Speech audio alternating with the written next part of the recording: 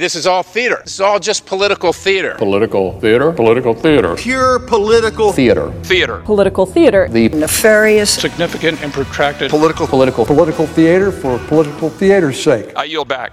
From Washington, this is Political Theater, Roll Call's review of the spectacle of politics on Capitol Hill and across the country. I'm Jason Dick.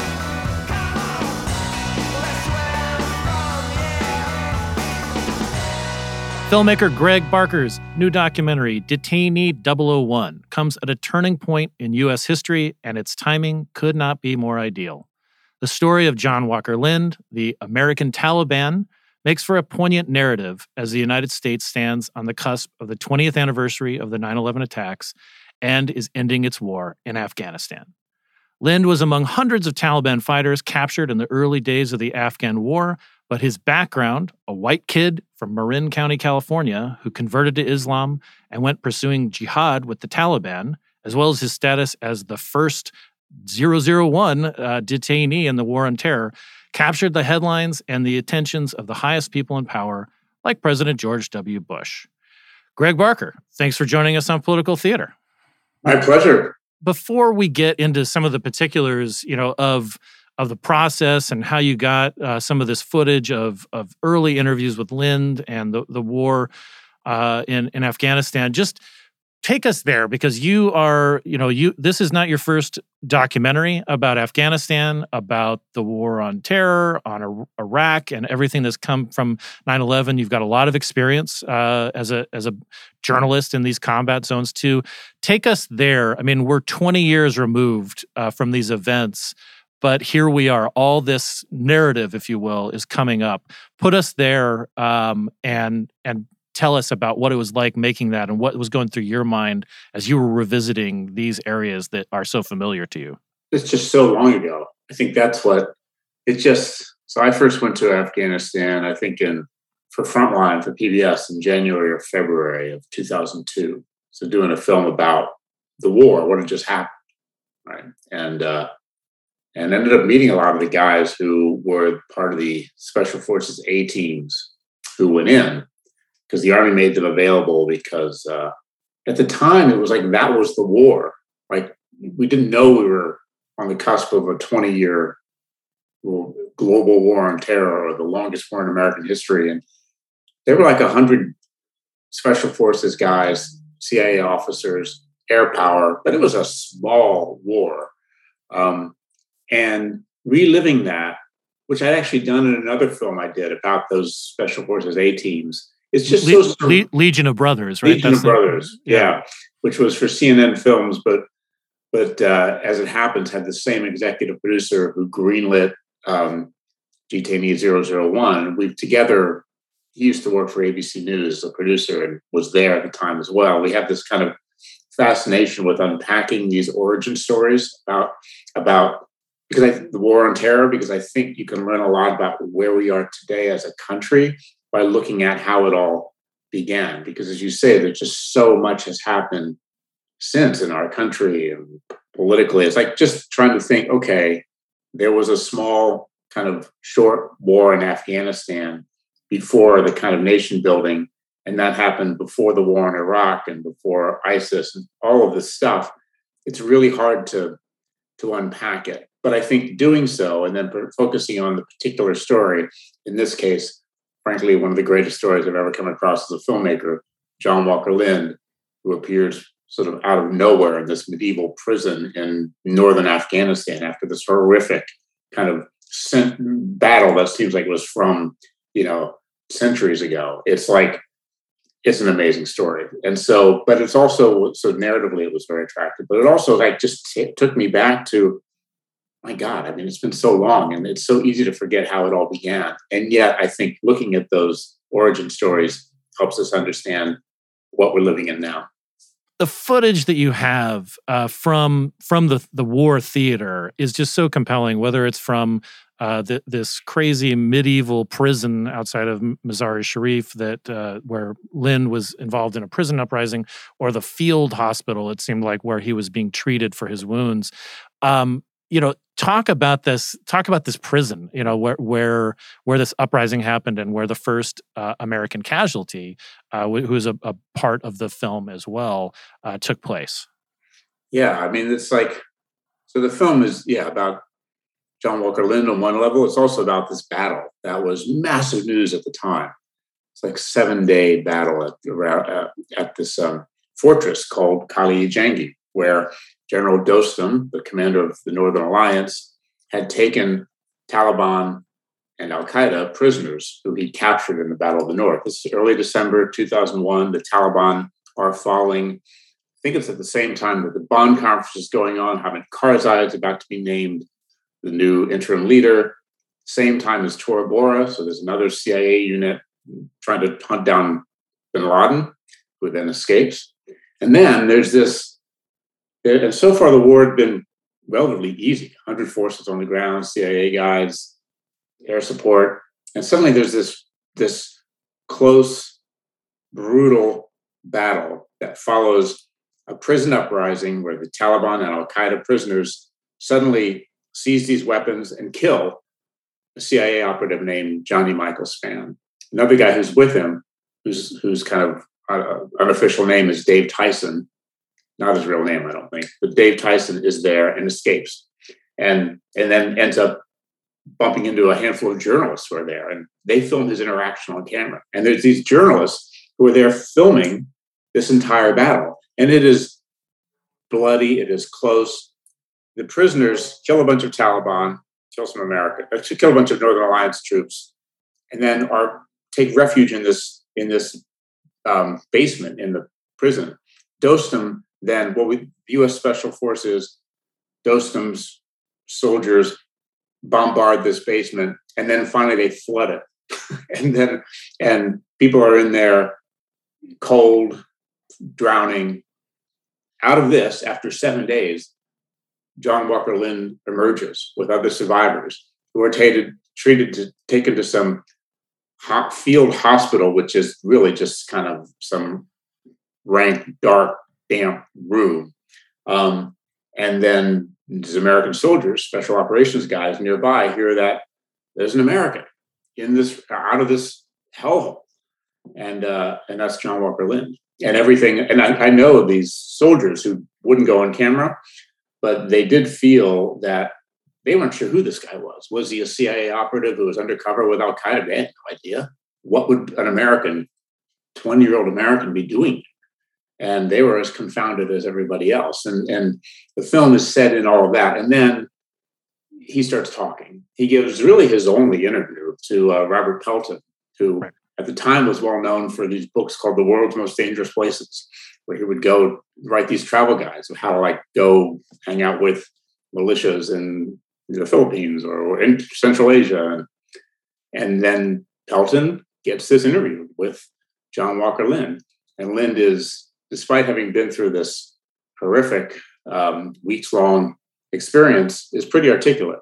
20 years old, doesn't want to talk, doesn't trust CNN, but then describes his whole journey from Northern California to first he goes to Yemen and then to Pakistan, and then ends up with the Taliban and fighting this jihad, which all happens before 9/11. But and then is in the midst of this battle. As a documentary filmmaker, it's the best footage I've ever come across, because it's just, I wouldn't even make a narrative feature out of this, because the footage is the real footage itself is so gripping and immediate and kind of unbelievable. And so the film is like an immersion. It's not like tell the story of John Walker Lindh and like a journalistic expose.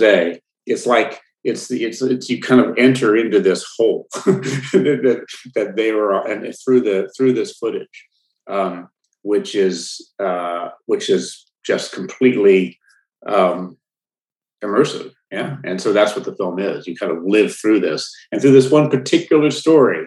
And then the vilification that happens to John as he comes back to the States, and the way he's treated or mistreated by the judicial system, it kind of takes us back to this time that I think, defined a lot of what happens with the way we treated people caught up in the war on terror ever since. And that's where the film lives, just in this particular story, this particular moment in time that is a incredible sort of story in and of itself. And also, I think, tells us a lot about the America that we're living in now.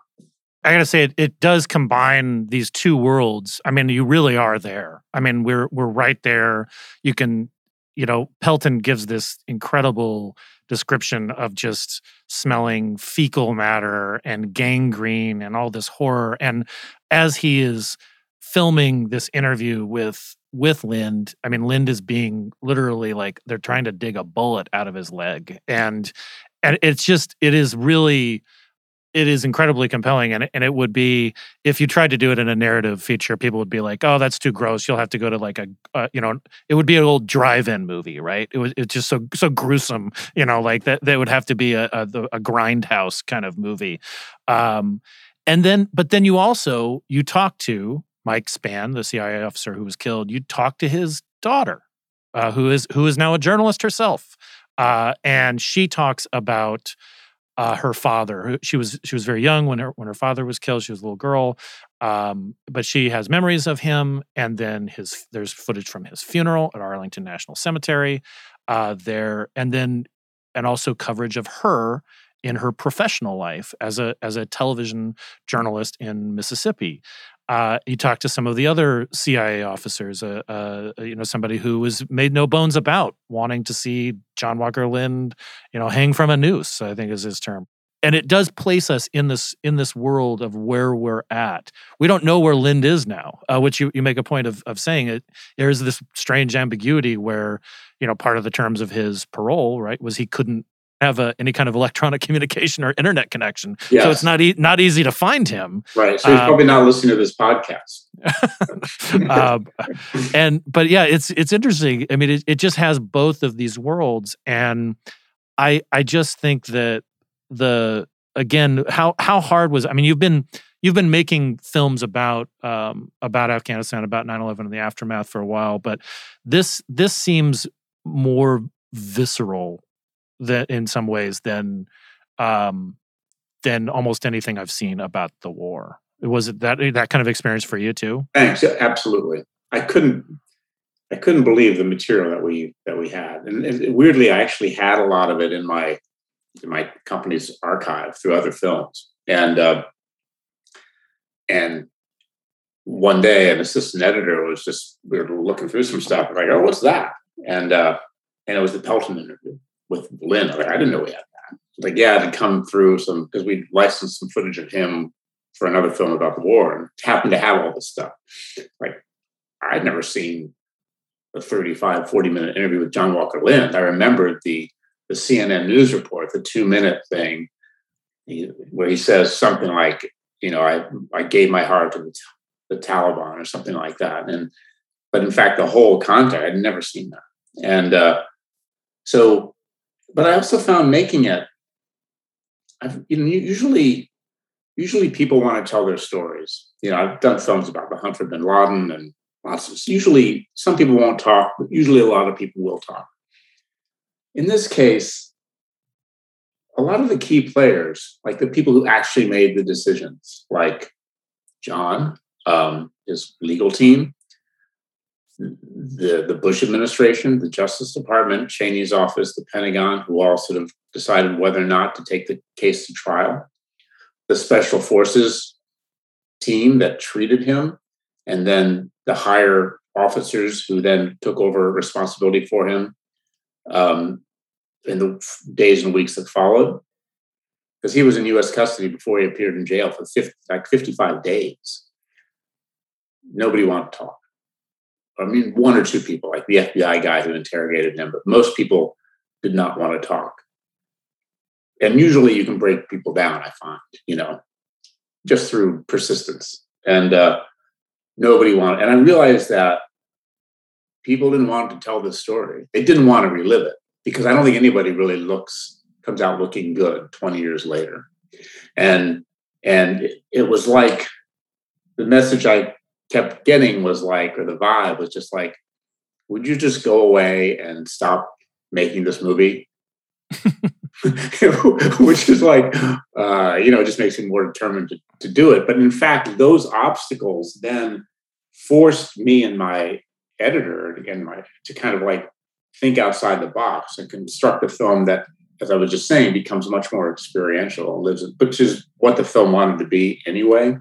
But it came out of this determination to stop this film from being made that I encountered across the board. I got to say that I think that this is a great example of like when presented with an obstacle, the alternative was better because I probably watch more documentary films than the average human, and you sometimes they're incredibly compelling when people tell their stories, and but this, I can't imagine this being a talking head movie. Especially, when you're talking about this extensive interview. I mean, there's this one scene where, and I don't want to, I won't be spoiling this movie at all, but, because there's so much to it, but there's a moment where they're searching through Lynn's pockets at the hospital.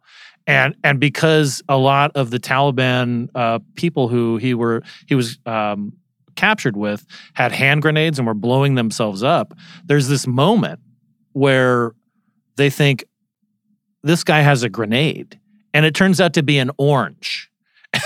but it's this moment where, I mean, it's really it's just a really spine-chilling moment where you feel the danger in this poorly lit, poorly ventilated kind of grim atmosphere. And then what you're saying about in the prison uprising scenes. It sounds like they did everything they possibly could. The Northern Alliance did everything they possibly could to kill these prisoners for days, shooting, into this basement, pouring gasoline in it, lighting them on fire. It just is just unbelievable. And to hear the descriptions from the journalists, but then the footage is so nuts. And then finally, I have never seen a documentary that has CIA field officers performing their job, unaware that people are filming them.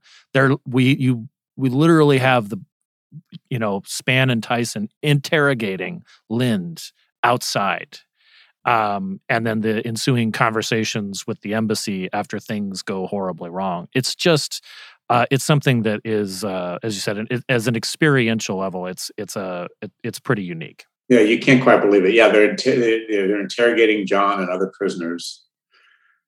I think that footage was from somebody with Dostum's intelligence unit. The footage, the full tape of that has sort of disappeared, but there's enough that has passed, through hands, and that you get a sense of what happened there. And yeah, Dave Tyson, who after Michael Spann is killed, he comes running across his compound straight towards a German TV crew that actually films him running across the courtyard towards them. And they just were there kind of because they thought they'd check out what's happening out the prison before the uprising that day. A day they expected the war was kind of over. And then the German reporter has a sat phone and gives it to Mike Tyson, who then calls the U.S. Embassy in, I think it's Tashkent, to say, hey, we're under attack. And it's all unfolding right in front of the cameras. And I think, Tyson he couldn't do anything to stop it. Can't say don't stop because they're going to keep filming. Right. But it's just, I've never seen that before, Yeah. Never seen that. And it's extraordinary material, yeah. And one thing that I think I would guess, the timing, as you said, was probably planned out long time before that this would coincide with the 20th anniversary of 9/11. But one thing probably you couldn't have anticipated is just what we saw unfold in Afghanistan over the last month with the withdrawal of American troops and this sort of the scene at the Kabul airport, and President Biden's speech recently about the end of the war. What was going through your mind, as you're kind of reflecting on your own 20 years covering this war, being a sort of a student of it and a journalist of it and somebody who's trying to make sense of it. Like, as you saw all that stuff happen with Afghanistan, with the evacuation last month. Yeah, I mean, it's the whole. Well, my first thought with regard to this film was that John Walker Lindh was on the winning side in 20 years on. I hadn't thought about that until you just said that. That is, you would not have thought of seeing him in the state that he's in your film from that footage that he would have been anywhere associated with any kind of victory, and especially after being the first detainee, as you said. Yeah, I mean, it's in my office walls. I've got pictures from kind of my career, and I've been looking at a lot of pictures from Afghanistan. I was there, I wouldn't say I was an expert, but I've done several films about it and was there 4 or 5 times over the years. The first one in early 2002. And so I think about not just my journeys, but the people I know whose careers and lives were defined, in some cases destroyed, by what they went through there. And they have to be asking, what was it all for? And there's lots of answers to that, I know, and it's not all futile, but it's stunning to see how it has played out. I mean, personally, I think that it was time to end the war. So, but I think the way the withdrawal itself was handled was this isn't news, was unbelievably incompetent. But 20 years is a long time. And I think for me, the kind of the mission early, and again, this goes back to these origin stories. Like, I remember talking to the commanders who'd planned the first, it wasn't even an invasion, the overthrow of the Taliban in late 2001. They didn't anticipate an occupation or an invasion. In fact, just the opposite. They knew history and were worried that what happens to an occupying force of any size. That's why you had 100 special operations people on the ground. And the regular army was really jealous of that. And so with the war, when that first phase of the war ended, very soon you had tens of thousands of troops coming in because, again, people wanted, I think institutionally, they wanted a piece of it. And we didn't know that we were on the cusp of 20 years of war. That was kind of it. And there was a sense of, we want to punch that ticket for our careers. And so the big army, the institution kind of moves in, and then suddenly we're into with a lot of NGOs and journalists. And then we're into more of a nation building phase, which of course had its place. However, that was not what the original mission was. That's totally forgotten. It's totally lost. And so I think this, as it happens, this moment that we end up covering in this film is really like when the war on terror takes a darker turn, I think, because in another part of the country, bin Laden is escaping. You have in Kaliajangi the first U.S. casualty, Johnny Michael Spann, a CIA officer, is killed brutally in a prison uprising. And then out of this chaos, some American kid from Northern California sort of emerges as part of the enemy. And this kind of vilification of like, well, we didn't get bin Laden, but we hate this guy now. This guy John Walker Lindh becomes the face of evil. It sort of takes suddenly what seemed like, frankly, militarily quite an easy and righteous cause, suddenly takes a more morally ambiguous turn. And which then, this is why it's called Detainee 001. It's like, I think it took us into what became the black site, what became Guantanamo, what became this aversion to relying on our judicial system to resolve these cases. And so we end up into this extrajudicial sort of territory, which doesn't just apply to court cases, but applies to drone strikes and the whole execution of this war. And I think looking back, it was around this time. It was early December 2001 when a lot of this tonal shift happened, and a lot of it was embodied in the story of this kid from Marin County who became the face of evil. I can't recommend it as a sort of it's hard to call it entertaining, but it is. But it's also an entertaining. So it is a gripping movie. Yeah. It's meant to work as a movie. It's not. Yeah, and thought provoking, and again with as we struggle to get past this point and digest what's happened in Afghanistan, and also approaching this 9/11 anniversary. It's a real it's a great sort of touchstone on it. So again, it premieres on Showtime on Friday, September 10th, and good luck with it. I really appreciate you taking the time and sharing your thoughts about the movie. I feel like we could talk about it for longer, but I want to respect your time and our listeners' time, and I want them to watch it too. I want to leave something on the table. So watch it, talk about it. Thanks very much. Really appreciate it. Thank you, Craig. Okay, take care.